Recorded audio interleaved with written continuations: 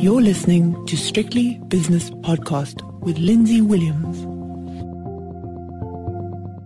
It's Wednesday, so it's time for Wayne on Wednesday. Wayne McCurrie is a portfolio manager at FNV Wealth and Investment in Johannesburg. Wayne, it's been a big day. Do you remember in the old days when people used to look for the non-farm payrolls number? They still do, but that was the real monthly event when it came to US economic data. Now they look out for consumer price inflation, and consumer price inflation came out today, and it came in at 8.5%, which if I'd have said that to you a year or 18 months ago, you would say, goodness me, what's happened?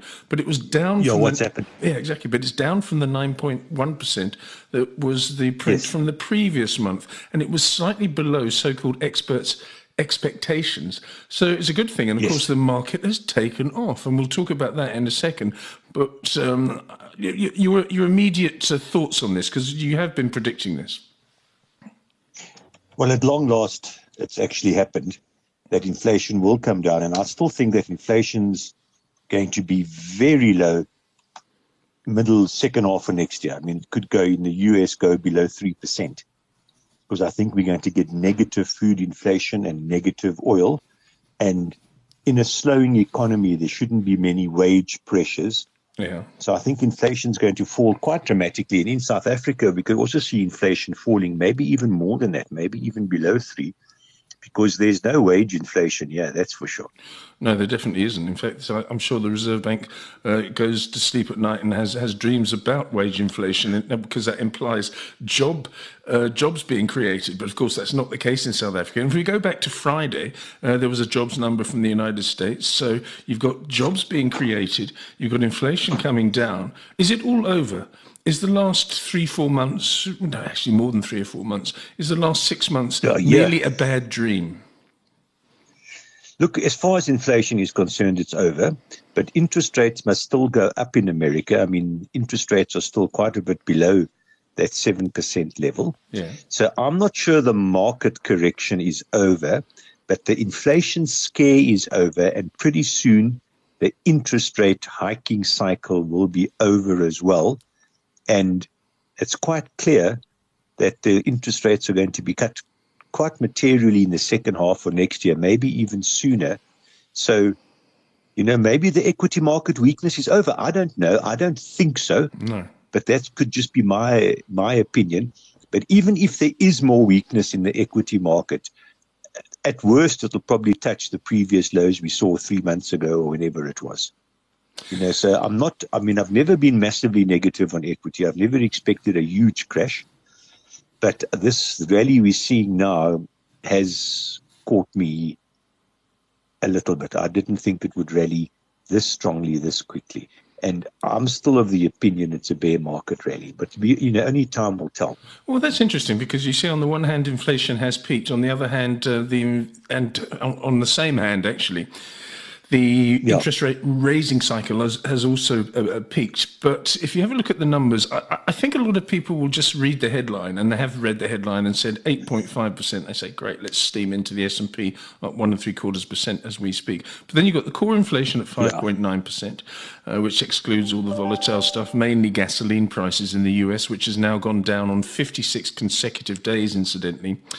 You've also got the monthly figure up 0.3%, wages up 0.5%. So there's so much for economists and for the US Federal Reserve to digest within, or rather below, that 8.5% figure. I don't think that we're at the end of this. I still think there's a little bit of adjusting to do. And the US bond market, it's bond market's probably okay.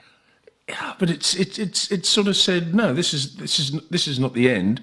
We're still at 2.72% on the US 10-year. We were 2.67% straight after the figure. I don't know. There's more to this than meets the eye, Wayne. That's my opinion. At least I hope there is as a broadcaster. 8.4% inflation in the US is still a shocker. I mean, make no mistake about that. Yeah. But the rand certainly liked it. I mean, the rand is massively strong, Yep. And it's 16.20. Rand is very strong, and that's taken all the joy out of the mining shares. Mm-hmm. Along with, the commodity prices, Brent crude's down at 94 now. Thank goodness for small miracles. And also the South African 10-year bond yield. The South African Reserve Bank's Monetary Policy Committee must be looking at this and saying, it wasn't that long ago that I heard Wayne McCurrie and Lindsay Williams speaking on a Wednesday, and it was 11.12% for the South African 10-year. It's now 10.03%, Wayne. This is a really, really big move. I mean, I'm not a mathematician, but that's what about, it's 100 basis. No, that's a good 5. That's 8-9%. 8-9%, exactly, yeah, and more than 100 basis points. So that's very, very encouraging for anyone that has debt in South Africa, I would have thought. But anyway, as you say, the South African market has reacted to the surge in overseas markets, and I just hope it continues. The one set of results that came out today, and it's one of your favourites. Well, the sector is one of your favourites. It's from the banking sector, and that was Nedbank, Nedcor. What did you make of it?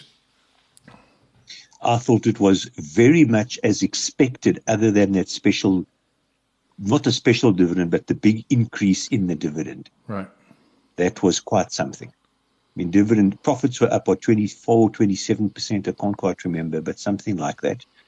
And dividend is up 81%. Why have they done that? Is that because they've been holding back in the past? They've got excess cash. Yeah. So there's 3 reasons, I suppose. First of all, they've overprovided for bad debts in the past. Oh. So their income itself is boosted.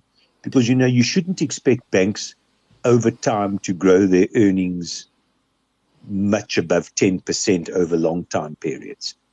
So the first thing is the boost from 10% to 24, whatever the number is, percent, because of the bad debt provisions. The second thing is, in a rising interest rate environment, it actually benefits the bank's income statement because they lend money out tied directly to the overdraft rate, to the prime rate. Yes. And yet they borrow money over longer time periods. So their interest cost takes time to reprice to the new interest rate, whereas the interest they receive reprices exactly the same minute it reprices. I mean, in higher interest rates over time isn't good for banks because they'll get less volume growth. So that's the second reason. And then the third reason is their balance sheets are very, very strong. They're getting single-digit loan growth, so they don't have to reserve against new borrowings going out. So they've got massive excess capital. And I've actually spoken about this a few times over the last couple of months, that I expected, bigger dividends or special dividends. And I think all the banks will pay it now. As a layman, and as a potential investor in banks, I would say, okay, well, that's very good. They've managed themselves so conservatively and so responsibly, while other banks overseas may not have done, employed the same policy.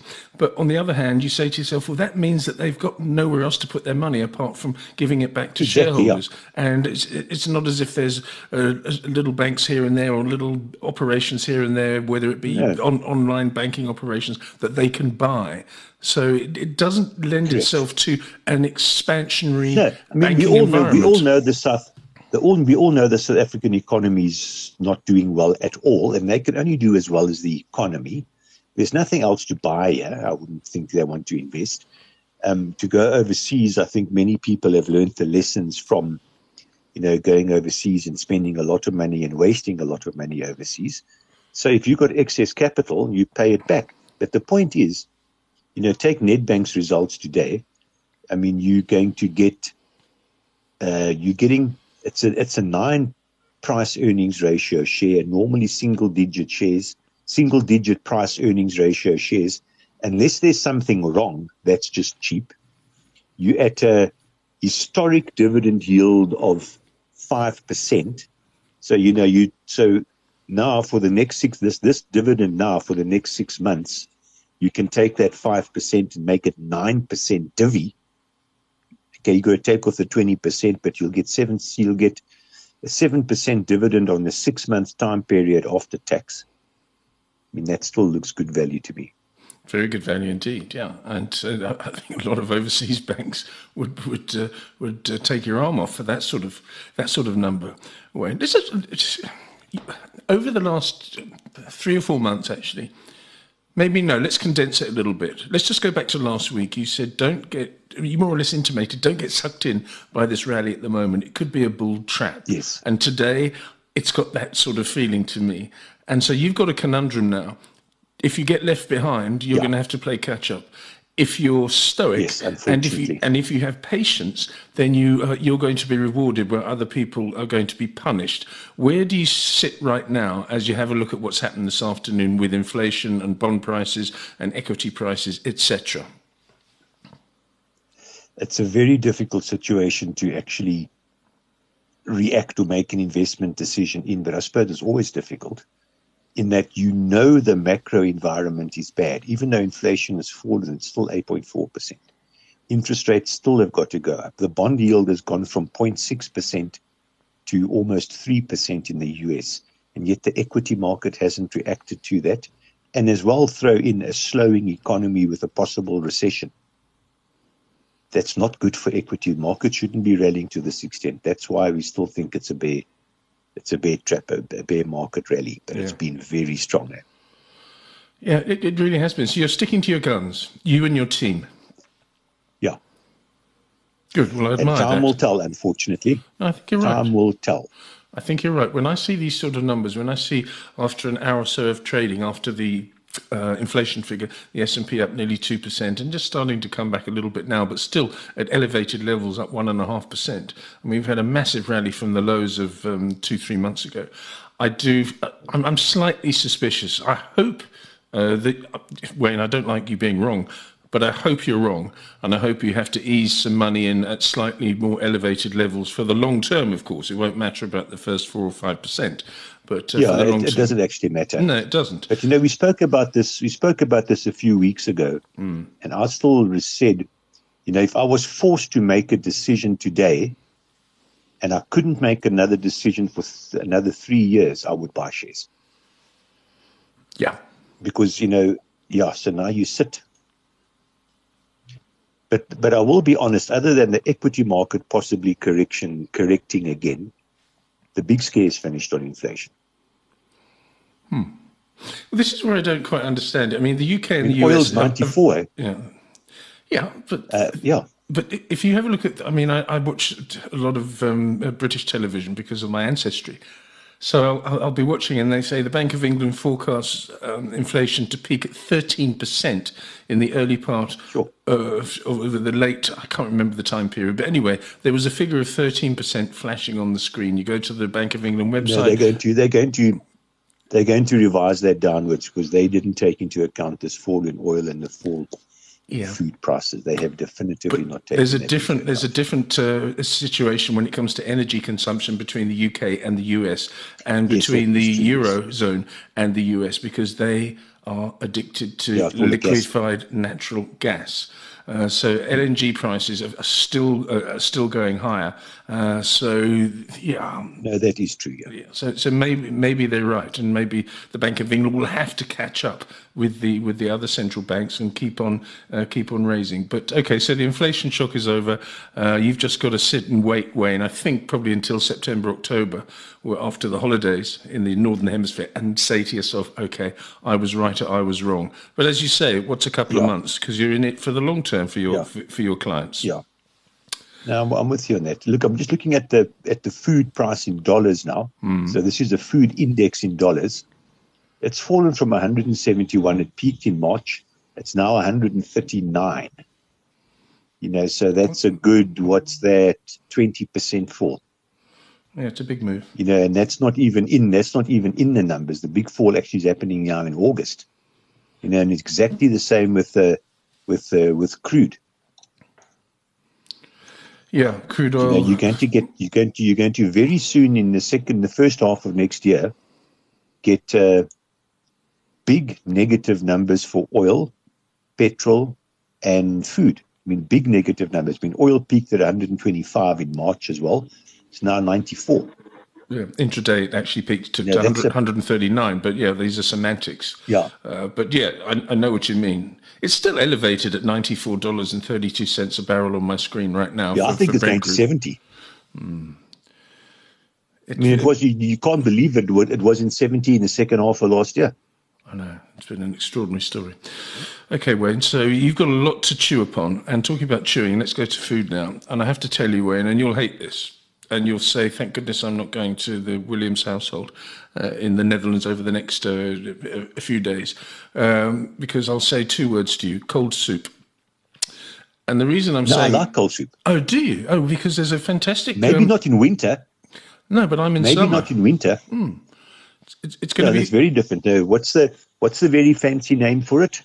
Well, there's one called vichyssoise, which is a leek and potato soup with a bit of cream in it. Very, very delicious. There's another tomato one called gazpacho, which is one of my favourites. It's a sort of a Spanish dish. I like both of them, in fact. Oh, goodness me, with a bit of chili in that gazpacho.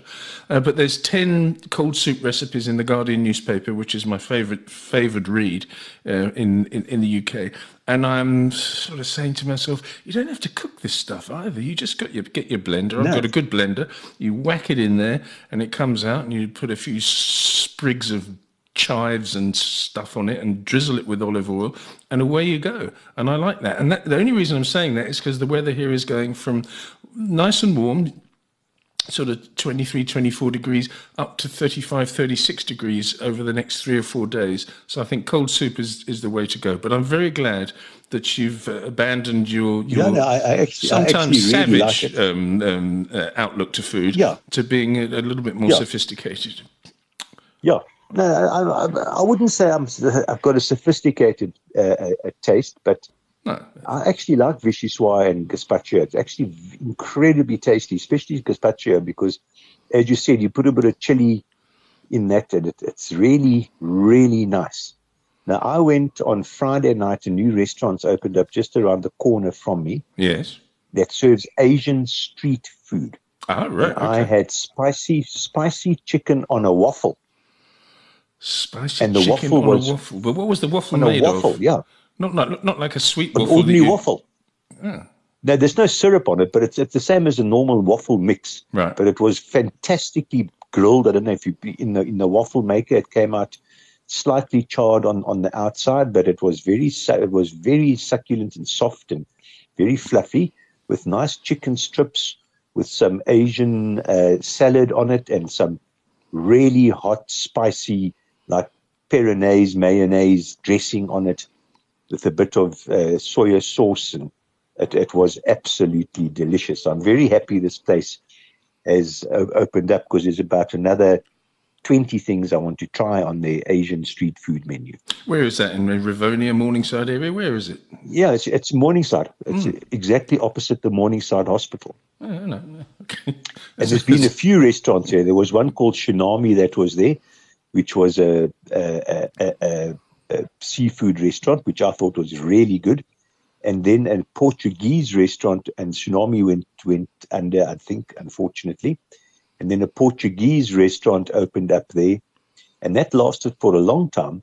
But then it didn't really survive lockdown. It opened up after lockdown, but it was never the same again. And also very, very nice food. They had a fantastic prawn curry there, and they did a Spatz cooked chicken very well. I just can't remember the name.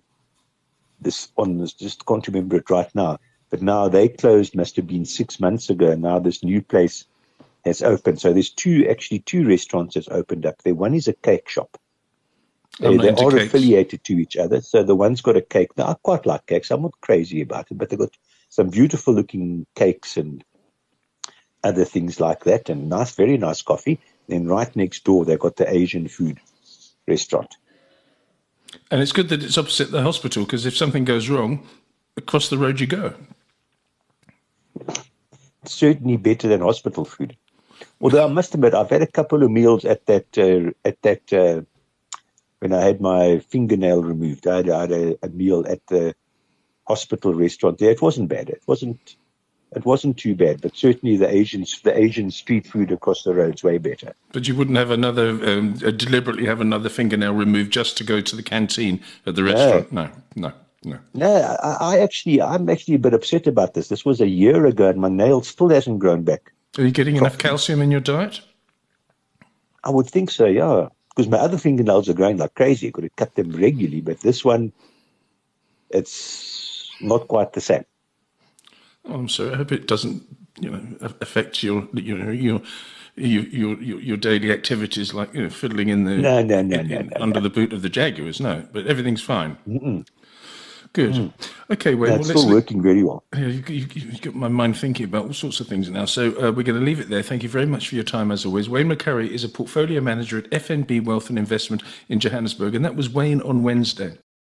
The views and opinions expressed in these podcasts are those of Lindsay Williams and various contributors and do not reflect the policy, position, or opinion of any other agency, organisation, employer, or company associated with strictlybusinesspodcast.com. Assumptions made on the analyses are not reflective of the position of any other entity other than the speaker or the author. And since we are critically thinking human beings, these views are always subject to change, revision, and rethinking at any time. Please do not hold us to them in perpetuity.